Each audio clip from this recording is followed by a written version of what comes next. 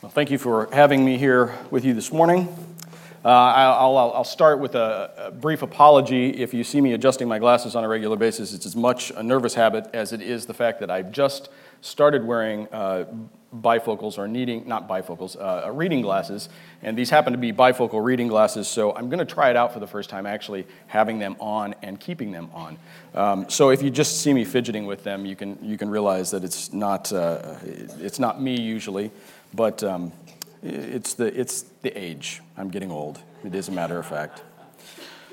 Also, I've also noticed I have a little bit of a rasp in my voice, so I'll have to stop and get some water every so often, but I suppose you're used to that because it does get dry up here when you're speaking, it turns out. So how many of you are familiar with the story of Romeo and Juliet? Right? Most everybody knows the story of Romeo and Juliet, two lovers who are not allowed to be together because of their last names. Their last names keep them apart. Juliet Capulet and Romeo Montague, their families have been feuding for years and years and years, and they don't want their bloodlines crossed. And so they're stuck. They're stuck between a rock and a hard place. It's at that point that Juliet says or asks a very famous question about what it means to have a name. She says, "What's in a name?" It's a good question. What is in a name? Needless to say, my name is not the most common name in the world, right? Darden, like Darden Prairie, is just not something you hear on a regular basis. When during the O.J. Simpson trial way back when, most of you probably remember that, there was one of the prosecutors was named Christopher Darden. And I think that was about the time that social media was getting started, and I was on some social media site, and my name on the social media site was Darden C. And everybody thought that I was this huge fanatic of the O.J. Simpson trial. I'm like, no, seriously, it's my name. And they're like, no, nobody has that name. Yeah, well, we do. It's been around for centuries, believe it or not, but it's still rare enough that I have to repeat it at least twice when introducing myself to someone for the very first time. And even then, it's often received with a little bit of a look of, really? What did you say exactly? As if I'm speaking a foreign language or not speaking clearly enough, which my mother accused me of on occasion, I admit. But it's only after explaining that it's garden with a D at the beginning that people begin to go, oh, I understand why. They say things like, well, that's quite unusual, to which I reply, well, my parents were unusual people. That is true. According to my mom, it's not really her fault, although she doesn't call it her fault. She doesn't say, well, it's a fault of anyone. She likes my name. But according to my mom, it was my dad's idea to name me Darden. Apparently, he came up with the name while reading a book about the campaign of the Dardanelles in World War II. Many of you probably don't know what the Dardanelles are. The Dardanelles are a narrow strait in northwest Turkey. They connect the Aegean Sea and the Sea of Marmara. They are named after the ancient land of Dardania, which sat on the southernmost shore of the strait. And in turn, that land is named after Dardanus, the mythical son of Zeus and Electra. See, there's some history there. It is kind of interesting. At least to me, it sounds interesting. It's a better story than, I don't know, my parents were weird. Which, before I knew the history of the name, that's what I often said. It is kind of interesting, but it doesn't tell you anything about me. You've all heard the history of my name now. You know where it came from, but if someone asked you, well, tell me about this Darden Kaler guy, you go, well, he preached one Sunday, and his name has something to do with Zeus and Electra. I don't know, something weird. But you don't know much about me beyond that. And that doesn't tell you very much. That's quite common in our culture, right? I mean, names are not things that we think about other than how they sound. A lot of people name their children. I did it. I chose names that were based a lot on sound. They named their children based on sound because the fact is that the meaning of names are not very significant to us in our culture. Yes, we all know people who are named after a significant relative, right? We know someone who's got their grandfather's name or their grandmother's name or a great-aunt's name or something along those lines. That's significant. We probably know people who are named after the place where they were born. And that has some level of significance, but at least tells you something about who that person is. For the most part, we do choose names that are simply that simply sound good. They have a ring to them because the meaning is not so important to us. There's nothing wrong with that. I'm not making any criticism of that. I'm just saying it's different than the way a lot of cultures do things. The fact is, a lot of cultures do still choose names for their children based on things that are meaningful to them. And it sort of dictates, or it sort of tells you something about the child, or at least tells you something about the family. In biblical times, this was a really common practice. In fact, I can't really think of a person in the Bible that doesn't have a name that has some deep meaning to it.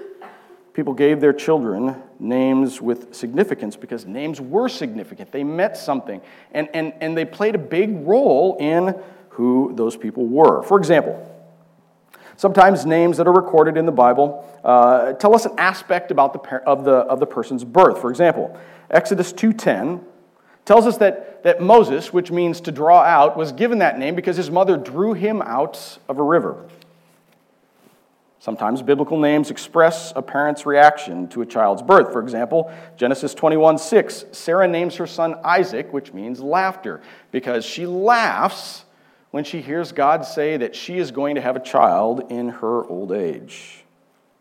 Sometimes biblical names communicated something about the person, or something about what God was doing through that person. For example, Isaiah named his first son, Sher-Jashab, I think is the way it's pronounced. And that means a remnant shall return. He was prophesying with his son's name about what God was going to do with his people. There's huge significance to that. Finally, biblical names often express a relationship with God. For example, names ending with EL, like Samuel, they mean of God or with God. Those are important because it tells about the person's relationship with God. All that's to say that names were extremely important back then. So important that people thought about them and fretted over them and wondered, what are we going to call our child? What will we name them? They purposefully chose names with important meanings. It was a practice that they had received from God, right? God did the same sort of thing throughout Scripture. We see it a number of times. One example is Genesis 32:28. He renames his servant Jacob, which means supplanter, or grabs by the heel. And he names him Israel, which means wrestles with God. Likewise, in today's passage, he chooses a name for his own son. A name that we don't often connect, at least not readily. The first thing we think about is when we think about our Savior, we think about Jesus. We might think about Christ, the title. But Emmanuel, he chooses the name Emmanuel, which means God is with us. So the background of this passage looks like this. Ahaz was the 11th king of Judah. His 16-year reign was marked by apostasy, idolatry, wickedness, and a lack of trust in God.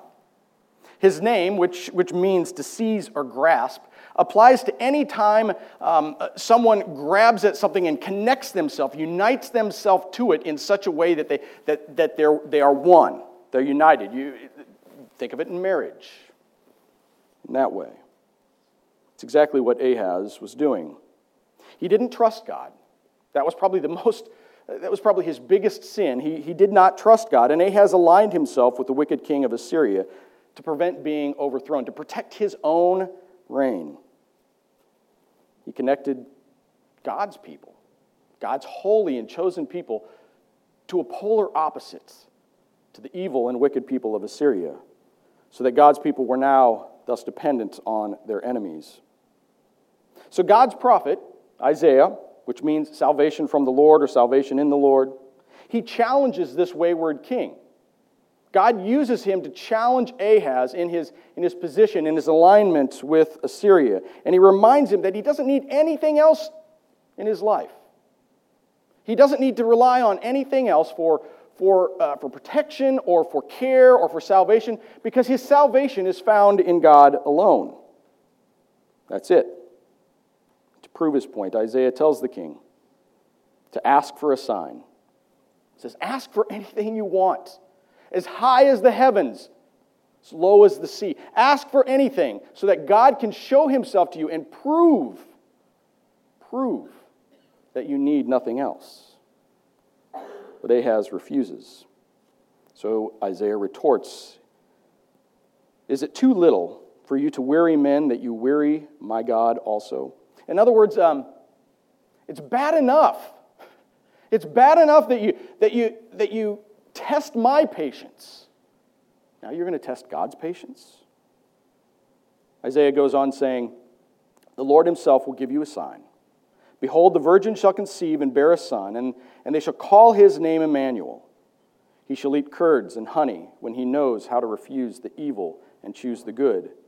For before the boy knows how to refuse the evil and choose the good, the land whose two kings you dread will be deserted. The Lord will bring upon you and upon your people and upon your father's house such days as have not come since the day of Ephraim departed from Judah, the king of Assyria." The entire passage is great. We could spend hours just unpacking all the things that are taking place in this passage. But today, we're going to focus on just a small part of it. Actually, we're going to focus on one word in verse 14. We're going to focus on Emmanuel. The name Emmanuel. We do that because, in a sense, what we get from this name is everything we need to know. The name sort of says it all. Just as we learn a lot about what was going on in today's passage from the names of the characters, Isaiah means the Lord is salvation. He says to Ahaz, the Lord is your salvation. Just as we get a lot from the names of the characters in this passage, we can also learn a lot about God's plan for his people, about what he's going to do in us and through us, through the name that he gives our Savior. As one scholar exclaimed, all the beauty, mystery, and majesty of Christmas gathers around this name, Emmanuel. All the beauty, majesty, and mystery of Christmas gathers around this name, Emmanuel. As Isaiah's contemporaries would have understood, the name Emmanuel means God with us, and it reveals much about his plan for our lives. In fact, it tells us everything about his plan for our lives. Not only does it tell us who he was, but it also tells us what he did and why he did it. His name truly says it all, as Matthew explains in the first chapter of his gospel account. Verse 23 in Matthew 1, he tells us that Isaiah's prophecy is fulfilled in Jesus Christ. He was Emmanuel. He was God with us, and he came to save his people from their sins. That's what Jesus means, right? Literally, Jesus is Greek for Joshua. It means God is salvation. He is our Savior. And God sent the angel Gabriel to tell Joseph and Mary what to name their son. He chose a name that communicated something about who Jesus would be. The most important thing about who Jesus would be, and what he was going to do, and why he was going to do it.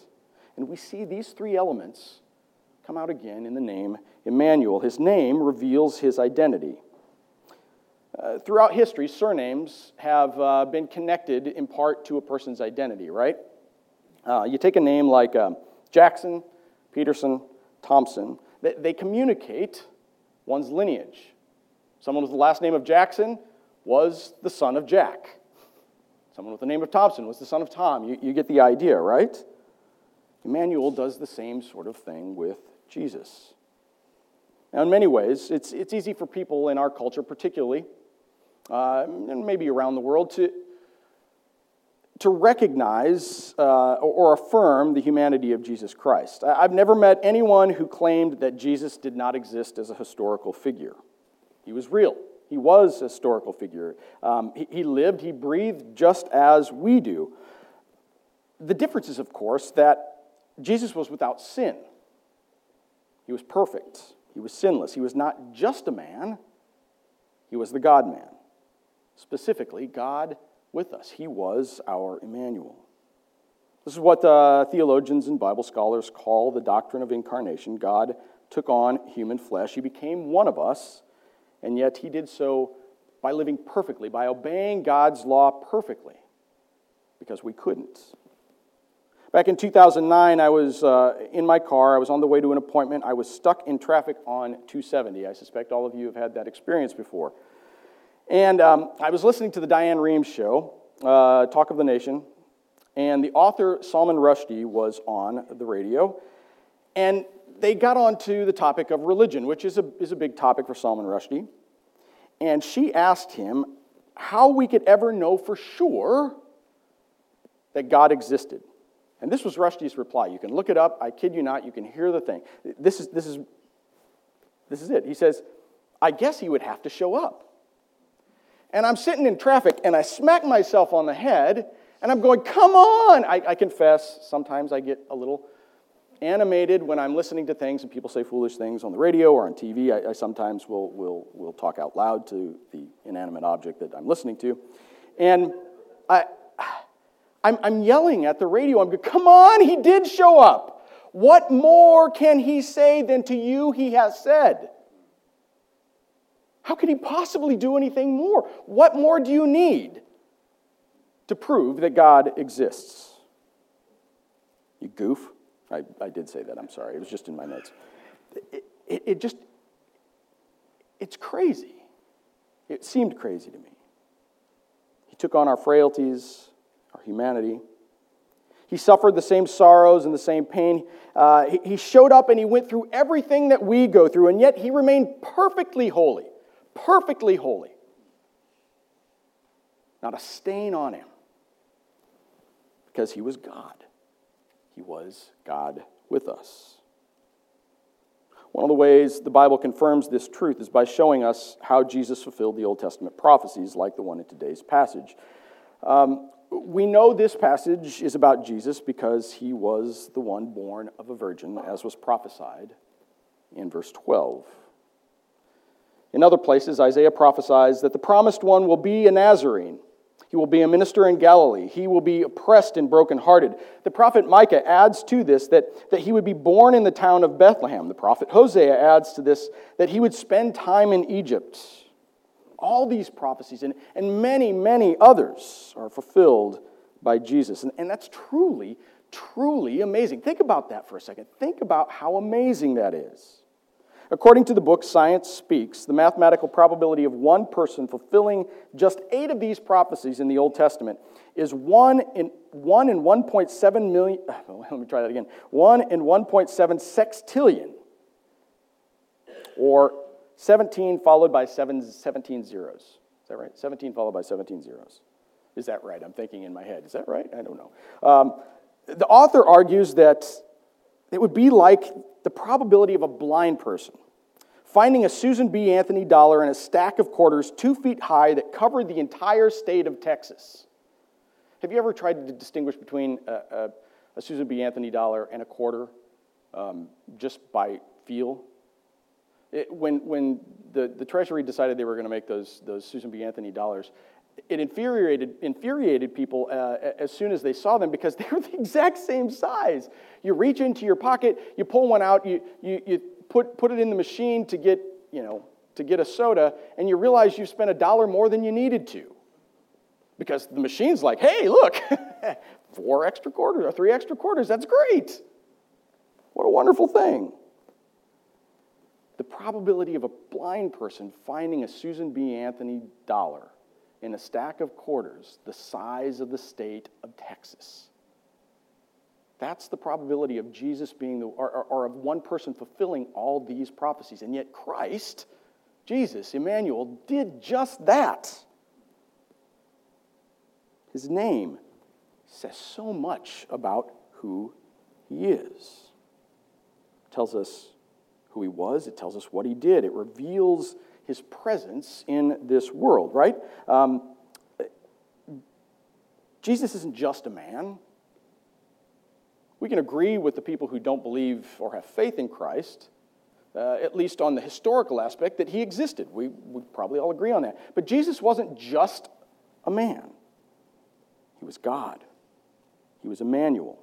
He was the God who came to be with us on earth. The New City Catechism explains it like this. It said, Jesus had to become a man so that in human nature he might, on our behalf, perfectly obey the whole law and suffer the punishment for human sin, and also that he might sympathize with us in our weakness. Remember, the author of Hebrews says, we do not have a high priest who is unable to sympathize with us in our weakness, but one who has been tempted in every way, just as we are, and yet is without sin. To save us, to pay the penalty for our sin. That's why Jesus came. He had to become one of us in order for that to happen. He couldn't very well sympathize with us, right? if he didn't know what we went through? He couldn't perfectly obey God's law under the same conditions that we're supposed to obey God's law. He couldn't take the consequences of our sin unless he came here, unless he was present in our lives, in our midst, unless he experienced every temptation, every trial, every suffering, all suffering and every pain in life the same way that we do. He couldn't do those things unless he was here. That's why he is Emmanuel. The Bible repeatedly tells us in passages like John 3:16 and John 15:16 that Jesus did these things because of his great love for us. For God so loved the world that he gave his one and only Son, that whoever believes in him should not perish but have eternal life. And greater love has no man than this, than he laid down his life for his friends. In 1 Peter chapter 3:18, Peter says, Christ suffered once for sins, the righteous for the unrighteous, that he might bring us to God, being put to death in the flesh, but made alive in the Spirit. Jesus loved us so much, that he stepped down from his throne and came to be one of us, taking on flesh, taking on a likeness of man. His presence then demonstrates his priority in his life, right? It demonstrates what was important to him. Just as we often use our time, or the way we use our time indicates our priorities in our lives, so too it is with Jesus. That Jesus, the way he used his time, the way he spent his life, indicates the priorities that he had. Just think about that for a second.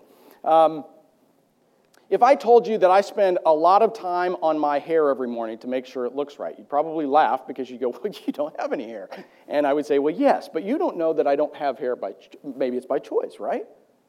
What if I did have hair? Humor me for a second. It's not by choice. If I could grow my hair a little longer and wavy, that'd be great. I'd love to. But let's pretend, humor me. Go along with my fantasy for just a minute. Pretend that I have nice hair. And if I say to you, hey, I spend about an hour getting my hair ready every day. It's important to me. You'd go, that's a priority. The way he looks, what he looks like when he goes out in public, apparently specifically his hair, that's important to him. He wants people to notice his hair. Same is true for Jesus. What he did, how he spent his time, the way he used his time, they demonstrate his priorities. His priorities to glorify God by saving for himself a people from their sin. And this truth is reflected in the name Emmanuel. His name reveals his purpose and his priority. Jesus came to save sinners, to seek and save the lost, as he said to Zacchaeus late in Luke. The name Emmanuel tells us that the God who became or came to be with us did so not just for his own glory, but for our good, so that we can be reconciled with God. We are Christ's priority, his people. He came for us. For the Christian, then, that means that we can experience his presence here in this life today. He's not some celestial Santa Claus. We have this thing in our culture where people look at Jesus and they say, they wouldn't say it in these words, but they see him as a genie of sorts. I don't want to go to him, or I don't need to go to him when things are going well. I don't need to spend time with him. I don't need to really learn more about him or worship him or do any of those things. But gosh, if things are going bad, I'll just rub the lamp a little bit by going to worship and maybe opening my Bible and finding a couple of verses to pray. We see him as a celestial Santa Claus that gives us gifts at times. But he's nothing like that. Jesus isn't distant. Remember the song, What If God Was One of Us? Another one of those moments where every time it's on the radio, it just annoys me. He's not distant. He was one of us. He walked on earth. He breathed like us. He suffered the same things that we suffer. He experienced the same joys that we experienced. He knows the depth of sin in the world. He understands the pain that we experience. He knows the sadness we feel when a loved one dies, the hurt that stems from a relationship that's falling apart, the disappointment of hopes and dreams that were not realized. He understands all those things. He experienced them really.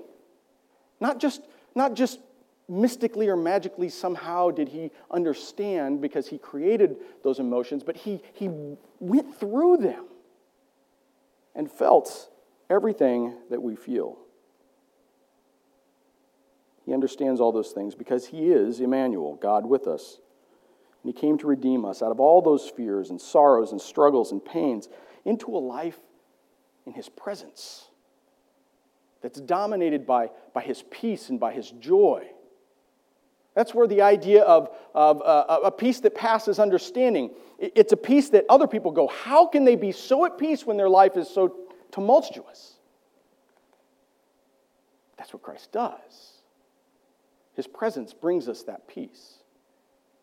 When I was a kid, and it would thunder and lightning outside, I grew up in Iowa, and it seems like back then the thunderstorms were so much bigger. Maybe it's just that I'm older and I'm losing my hearing or whatever, I don't know. But when I was a kid, they just seemed so much more massive. It was like the world was coming down. You remember those thunderclaps that would rattle your house? And you have those old wooden windows that would just shake and the glass would almost appear like it was going to break. They scared me to death. And every time that would happen, I would run to my parents' room, if it happened in the middle of the night. I'd run to their room, and I would jump in between them, and they would take me under the covers and wrap their arms around me, and I went right back to sleep. Why? Because they were there, and everything was fine. That's the presence of Christ in our lives. That's the peace that it's supposed to bring us. Not because everything is going to go well, not because everything is going to be perfect, but because he is Emmanuel. He has experienced it all, and he came to save us from all of this. If that is your faith today, then rest and rejoice in knowing that Emmanuel is here right now, working through his Holy Spirit, working in your life, working through this church, to bring about the healing that he's promised so that we can experience that level of peace in our lives. Will you pray with me, please?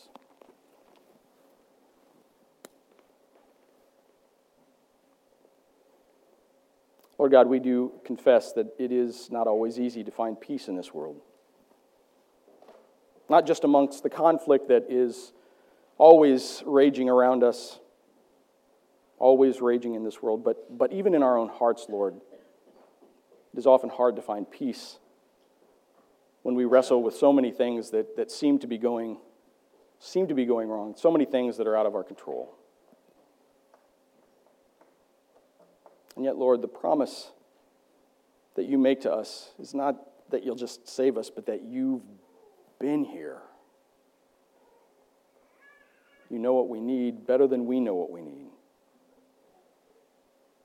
You're the King of all creation, and a man who has experienced everything that we've experienced.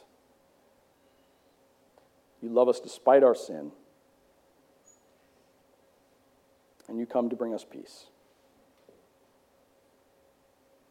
Lord God, we thank you for your promise. We thank you for sending your Son to become one of us, to live as us, and to save us from our sin. We pray that even now, as our hearts mull over the words that we've heard, think about what it means for your Son to be Emmanuel.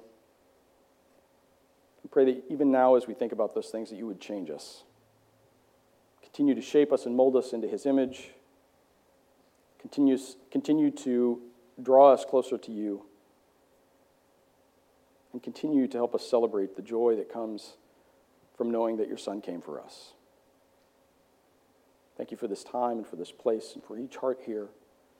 We pray that you would continue to be with us now as we worship. In Christ's precious and holy name, amen. During this Advent season,